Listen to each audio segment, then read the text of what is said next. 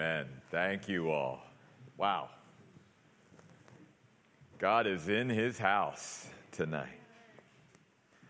And I'm so thankful that I'm here and that I'm with you tonight. And again, we're so glad that there are many of you joining us live stream tonight as well. Exodus chapter 36 tonight.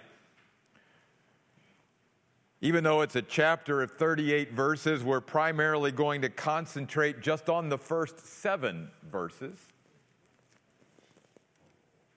Much of verse 8 through verse 38 is repetition of things we've already talked about in the book of Exodus, and not that that's a bad thing. Let's remember that God repeats much to us in his word. He wants to make sure that he cuts a deep groove in our life. The old LP records that have come back into, mode. That needle has to hit that groove. And God wants to make sure that he cuts a deep groove into our heart and soul so that we get it. So don't be afraid of repetition. Again, these last 13 chapters of the book of Exodus is all about the tabernacle. God's sacred space, his meeting place with his people that has always been the intent of God ever since he created mankind on earth was to be with them. Whether it was in the garden with Adam and Eve as he walked in the cool of the day, all the way to the book of Revelation where John tells us that the residence of God is with men. I will be their God, God says, and they will be my people throughout eternity. God has always wanted a close, intimate relationship and fellowship with those he created. And that's why he condescended to come down and dwell in this tent called a tabernacle. And where he told Moses, I will meet with my people there. And we have talked a lot about the tabernacle, and we're going to continue to do so through these last few chapters. Tonight, again, it's primarily dealing with the offerings for the tabernacle, but even more than that, the heart of the people of God. They needed to get to a better place with God after that whole debacle a few chapters ago where they built the golden calf. God delayed the building of the tabernacle so that the hearts of his people could be aligned with him. Next week, we're going to see specifics about the furniture and the equipment in the tabernacle and how all of it is a reflection of God. And that's something I want to remind all of us of before we even get into chapter 36 tonight. Again, just like our house, the colors we choose, the ornaments that we choose for our home, the pictures we place on our walls, the furniture, all of that is a reflection of us. God's tabernacle, his house, was a total reflection of him. It reminds us that our God is a God of beauty because it was beautiful. It was a God of creativity, a God of diversity, a God of unity, a God of detail. All of that is reflected in his house, the tabernacle. But more than anything else, it was to be a place where a holy God could meet with his people. So we pick it up in chapter 36, where we see the names of sort of the 2 men that are going to head up the building of this project, the head contractors, if you will. The one is named Bezalel and the other Eliab. Even their names are significant. Bezalel's name means in the shadow of or in the protection of God, El. It is a reminder to us that, first of all, God chose Bezalel for this assignment. And as we see here again, he was going to equip Bezalel with everything he would need to oversee the project. And that while Bezalel was fulfilling his commission from God, he would be doing so in the shadow or in the protection of God. You and I can take that same truth and apply it to our lives. When we are doing the will of God, what God has called us to do, we are doing it in the shadow and under the protective wing of God. Amen. There's no safer place to be than in God's will, no matter how dangerous the assignment is. Better to be in God's will, no matter how dangerous it is, than to be outside of God's will, seemingly how safe it is. It's always safer in God's will than outside of God's will. And then Eliab's name means my shelter is Father God, or my tent is the Father God, which really is what the tabernacle was. It was a tent, a movable tent that would move with the people of God at all times as they wandered, but also that it was a shelter, a refuge, a place where the people of God could come. And the same thing is true today with God's house. Hopefully you feel like this house of God is a sacred space. It is a place where you can come and where you feel sheltered and where you find refuge, not only with God, but with the people of God, your fellow brothers and sisters in Christ. So Bezalel and Eliab and every skilled person in whom the Lord has put skill and ability to know how to do all the work for the service of the sanctuary are to do the work according to all that the Lord has commanded. A lot in verse 1. First of all, let's go back to the word skilled in verse 1. It literally means in the Hebrew, wise-hearted. We talked about the fact in previous chapters how the Bible teaches us that the fear of the Lord is the beginning of wisdom, and how one needs to have proper reverence and respect for God, and how when we think of skill, again, we think of, certain abilities and whatnot, and that certainly comes into play here, but God looks more at the heart of the person first. God wants to make sure that whatever skill and ability and talent and gifts and all of that comes from one whose heart is aligned with His, and one who has a proper reverence and respect for God. That's what God's looking for. A heart. That's why David is significant, in that he was a man after God's own heart. God is always looking at the heart of us. And then we are reminded that everything that God asks of us, every assignment, every commission, every work that He desires for us to do, He will enable us and equip us to do it. The Lord, notice, has put skill and ability, the know-how to do all the work. Again, same God, same thing today. If God has called you to something, if God is asking you and I to do something for Him, He will put all the skill and ability into us that we need to carry out the assignment. Amen. We never have to worry about the ability or the adequacy, as Paul says. None of us are adequate for these things that God calls us to, but He makes us adequate to be His servants. Makes us adequate. So therefore, we do not need the ability to serve God. We just need to make ourselves available. It is our availability before God that matters, not our ability. If we make ourselves available to God, He will put the ability into us.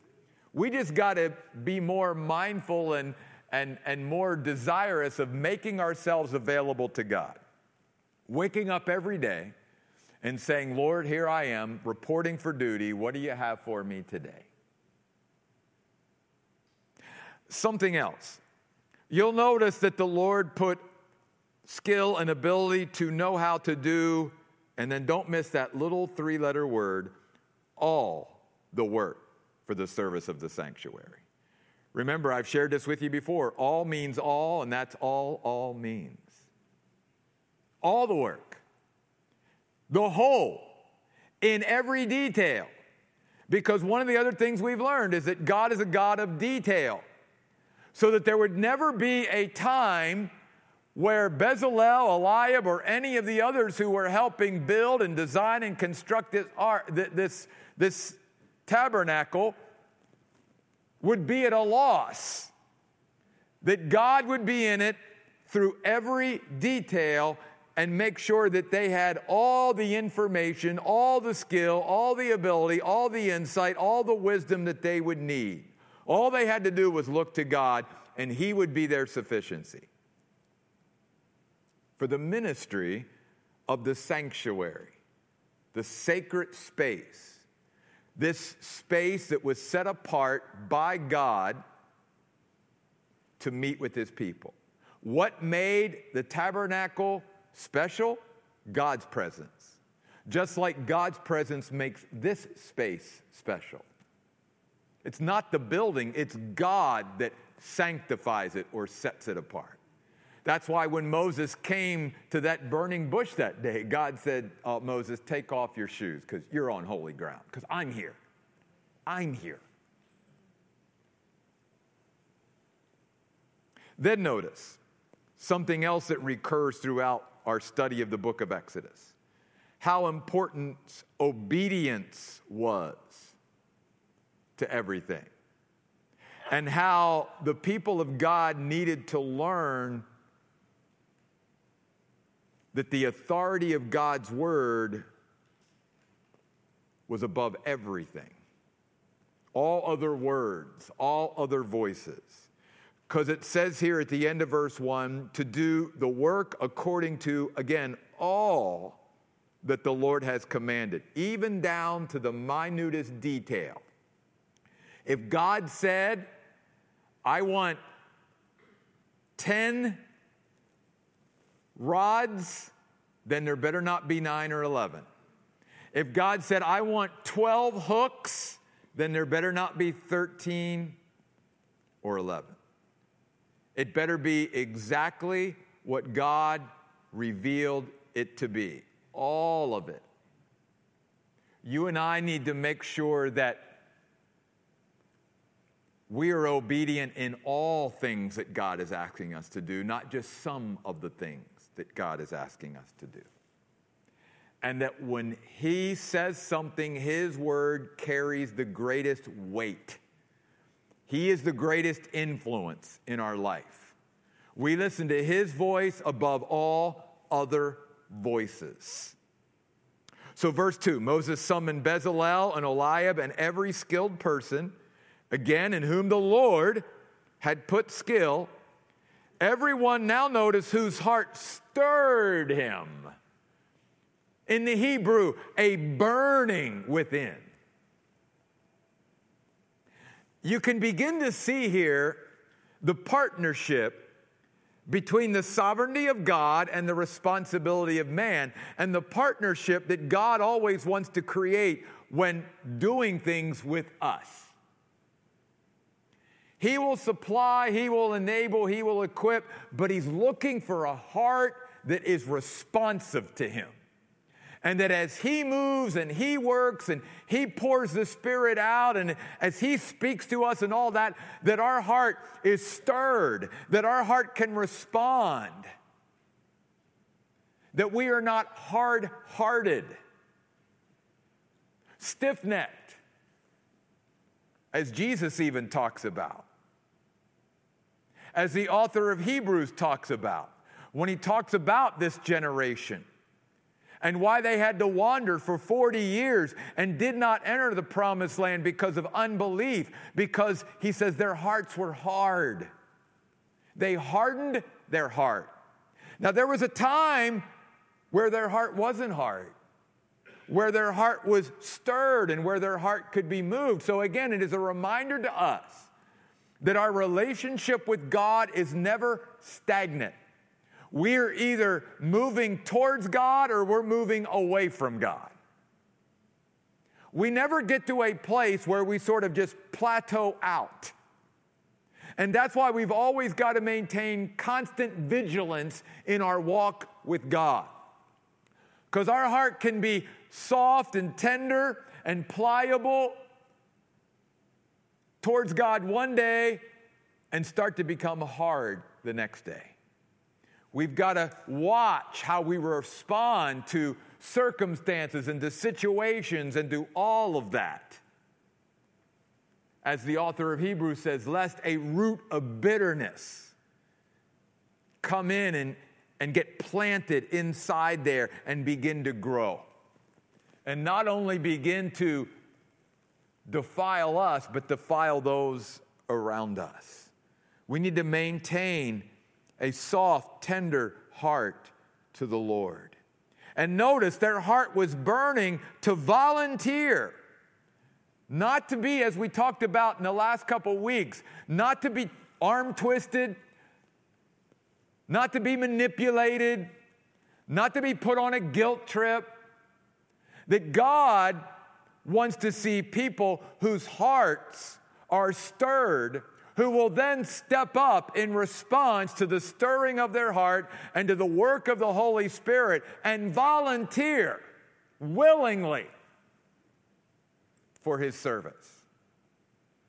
To present themselves as an offering to the Lord. To do the work, verse 2. So keep your finger there.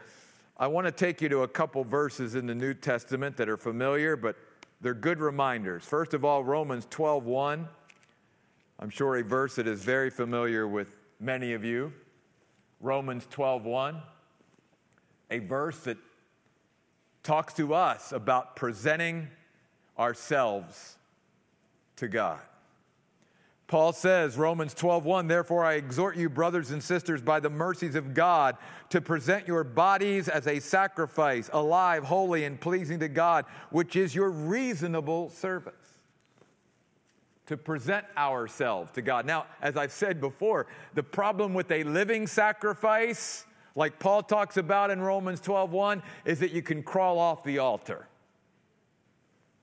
We got to make sure that when we present ourselves, that it is a continual presentation of ourselves. And then 2 Corinthians, if you'll go there for a moment, 2 Corinthians chapter 8, verse 5.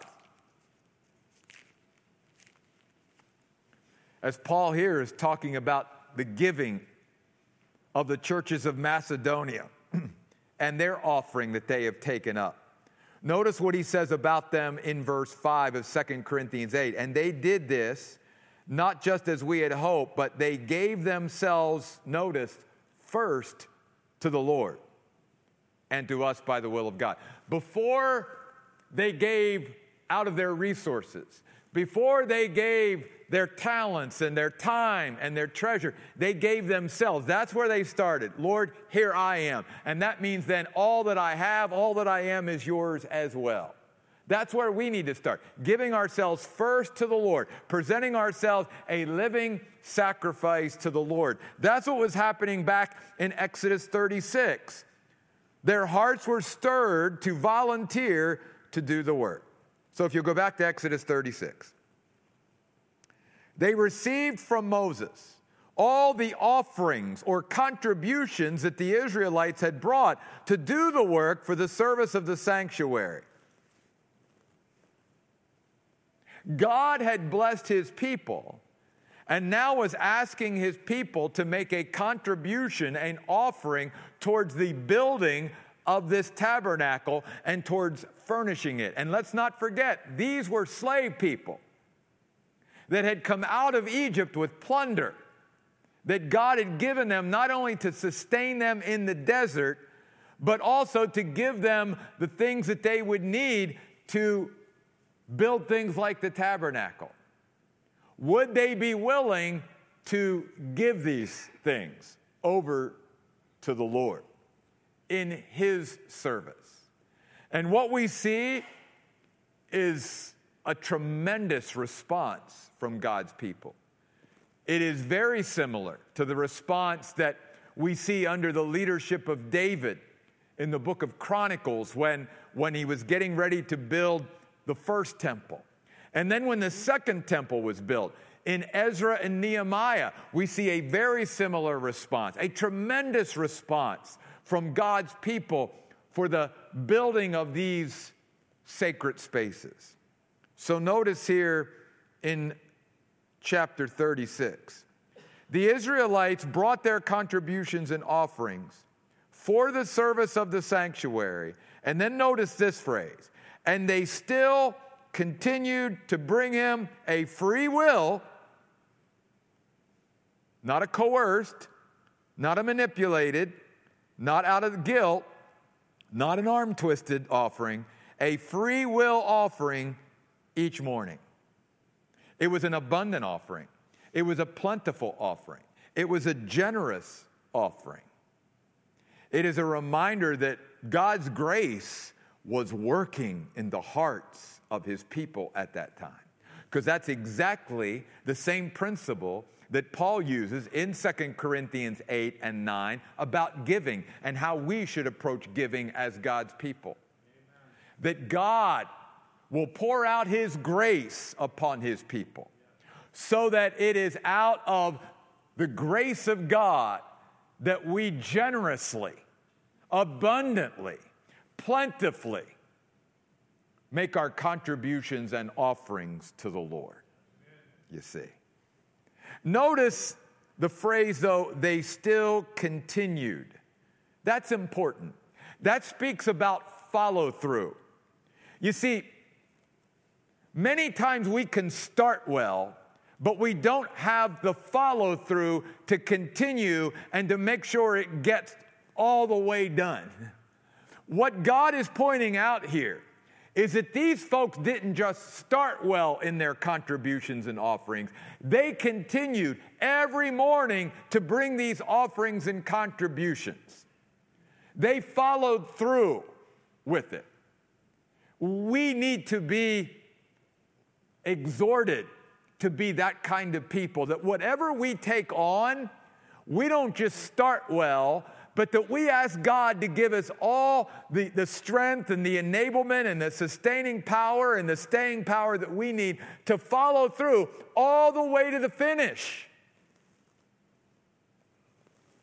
That's why I love the testimony that Paul is able to give of his own life and ministry in 2 Timothy. When he says, I fought a good fight. I finished the course. I kept the faith. I went all the way to the end. And the reason why that's important is we just saw Sunday morning in the message out of 1 Timothy 4:1 that the Spirit says expressly in the latter days, many will depart from the faith.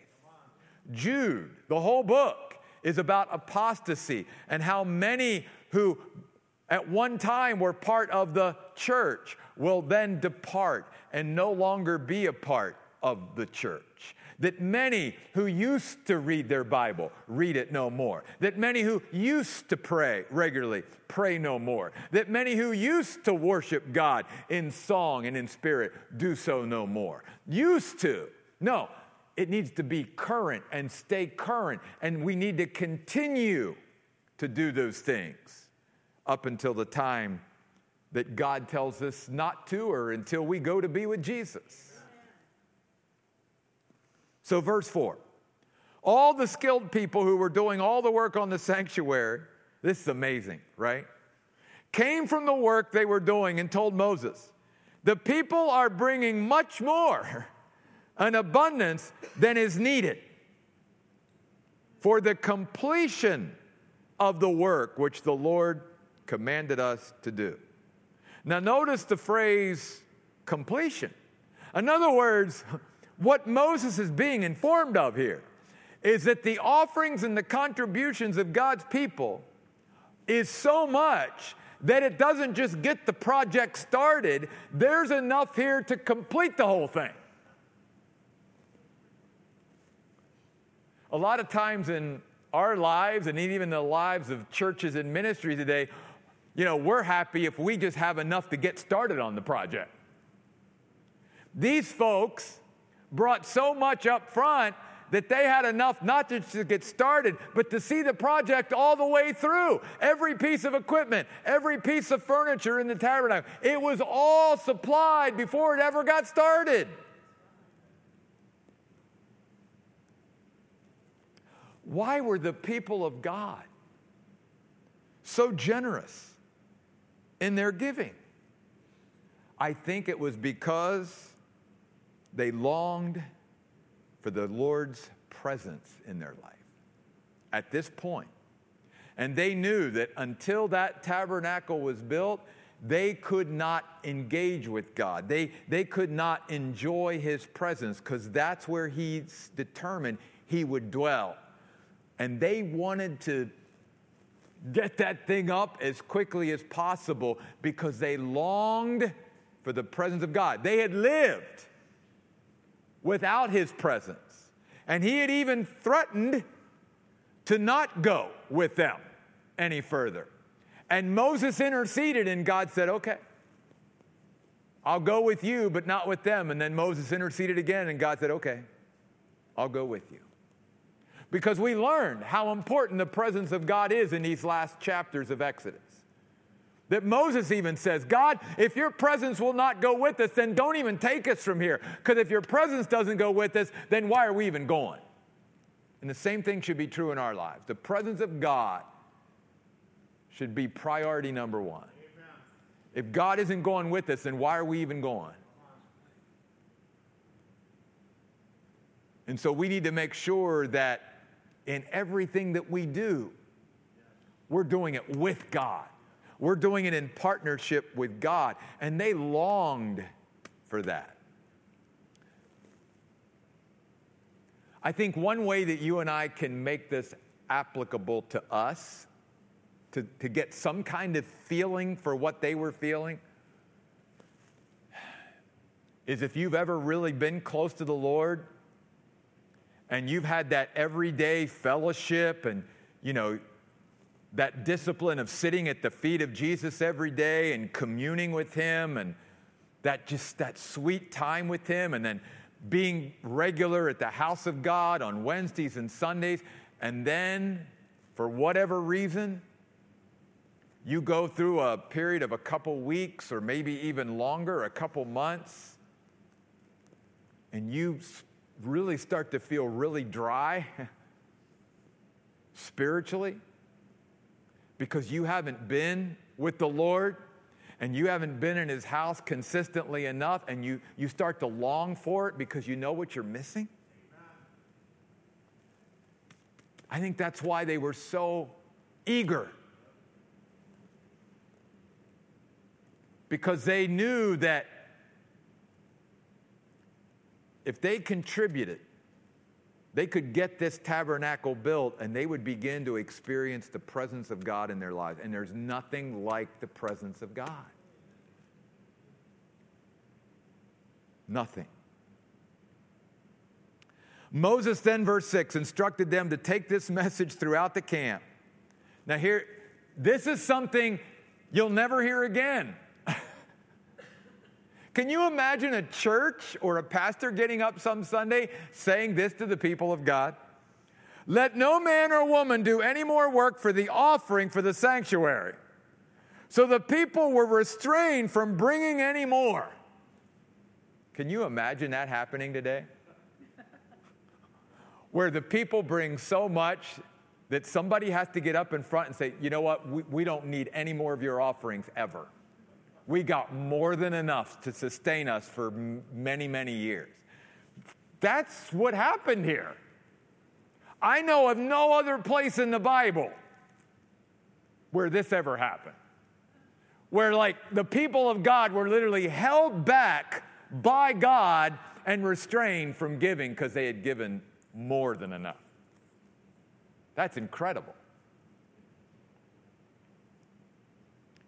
And I love verse 7. Now the materials, and then don't miss that phrase, were more than enough for them to do, again, all the work, not just some of the work. Every last detail of the tabernacle, from the curtains to the wood, to the fabric, to the gold, to the silver, to everything that was included, to the incense and the lampstand, everything. All the offerings and all the contributions were more than enough for all of it. And I want us to just really look down on that phrase, more than enough, for this reason. I want to leave us with this. The God who is more than enough, because let's start there. The God who is more than enough enables his people to be more than enough and to do more than enough. That's how God's people can do more than enough. Not through us, but through him. When we surrender, when we just are all in with God, and we say, God, you are my creator, my savior, my sustainer, my healer. You're my all in all. You're everything. And everything that I am, everything that I have, everything that I will be, everything that I will experience throughout eternity, it has all come from your good hand. Because every good and every perfect gift, James says, comes down from the Father of lights. And so if everything good has come from God, then God simply wants to get our hearts to the place where we just say, and it all goes back to you, God. It's all yours, not some of it.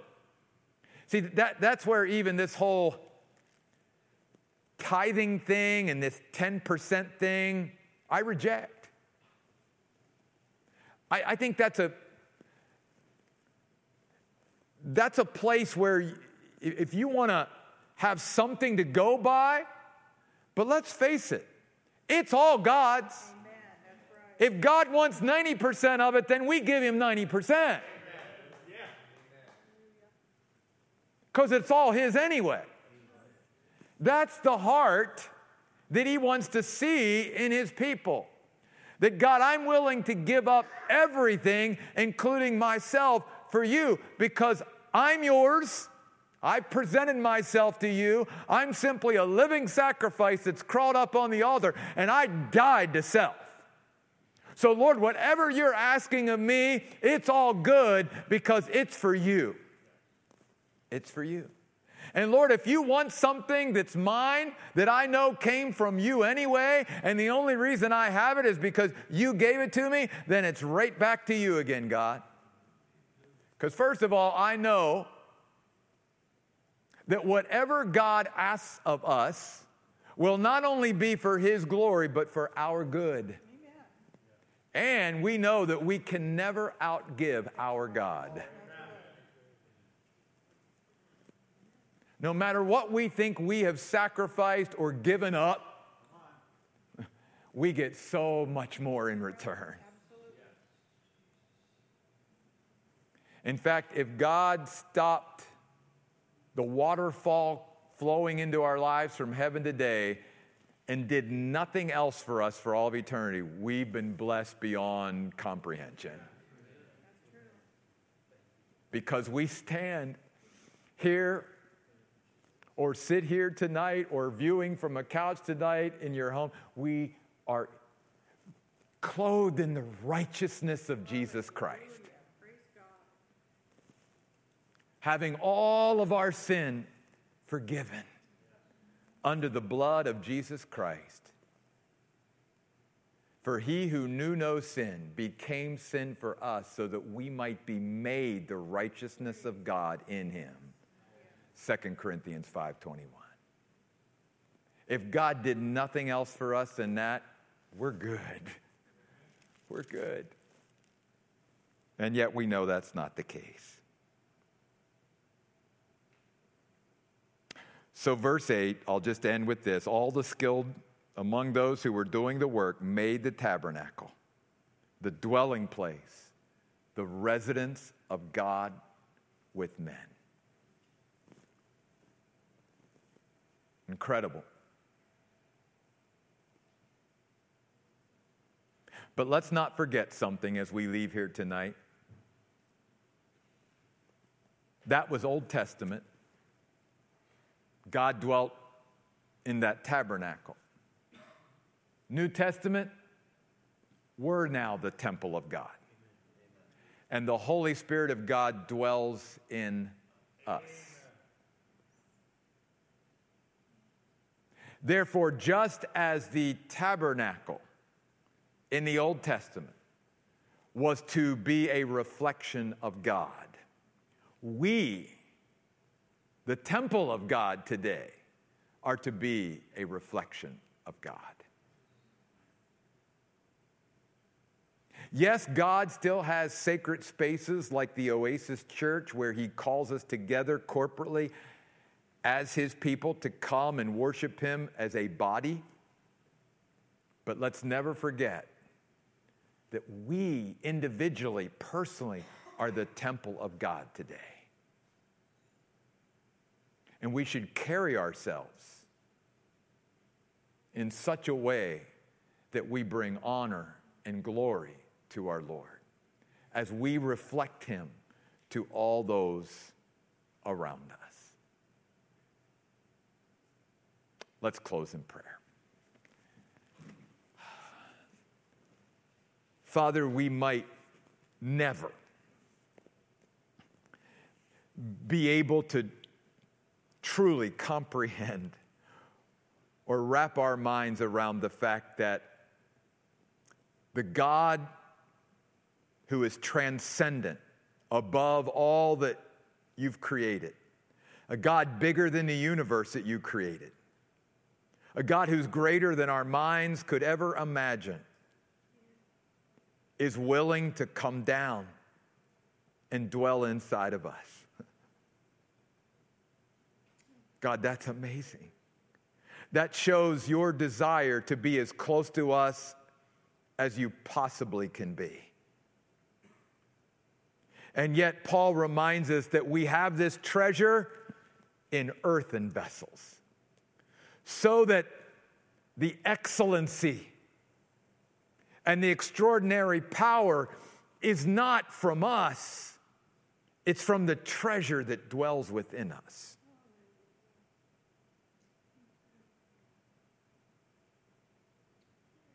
God, I pray tonight that we might just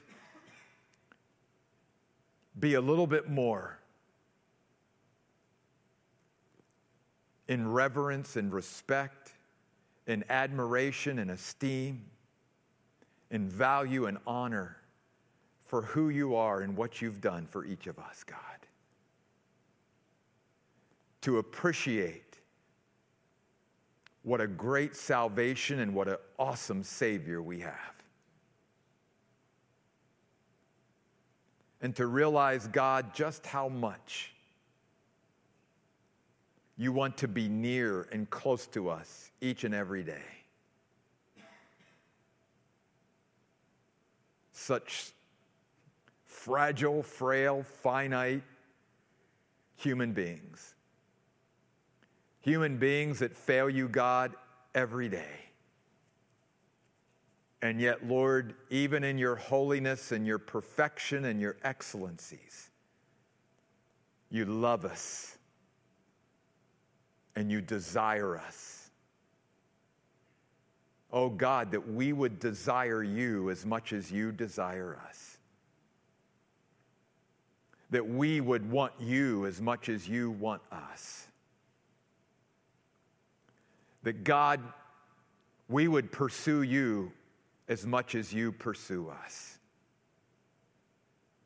And God, We pray that you would continue to stir our hearts here at the Oasis Church.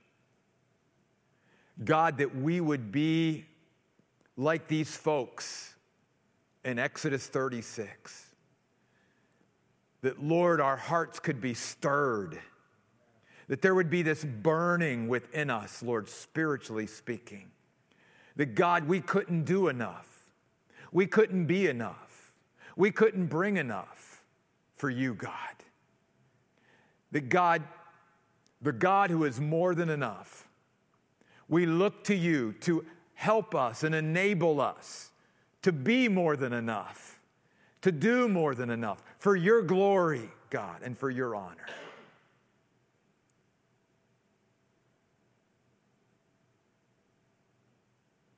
And God, may you do such a work that only you could receive the glory for it. May it be something so wild and so extreme and so extraordinary, like happened in Exodus 36, that they actually had to stop the contributions. That, Lord, it could only be explained by a work of God, not a work of man. God, here at the Oasis, we acknowledge we're not interested in a work that only we can accomplish.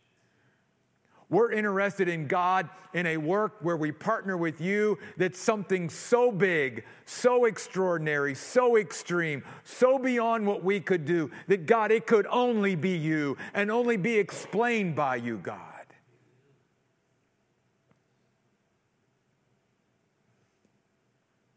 So, God, help us.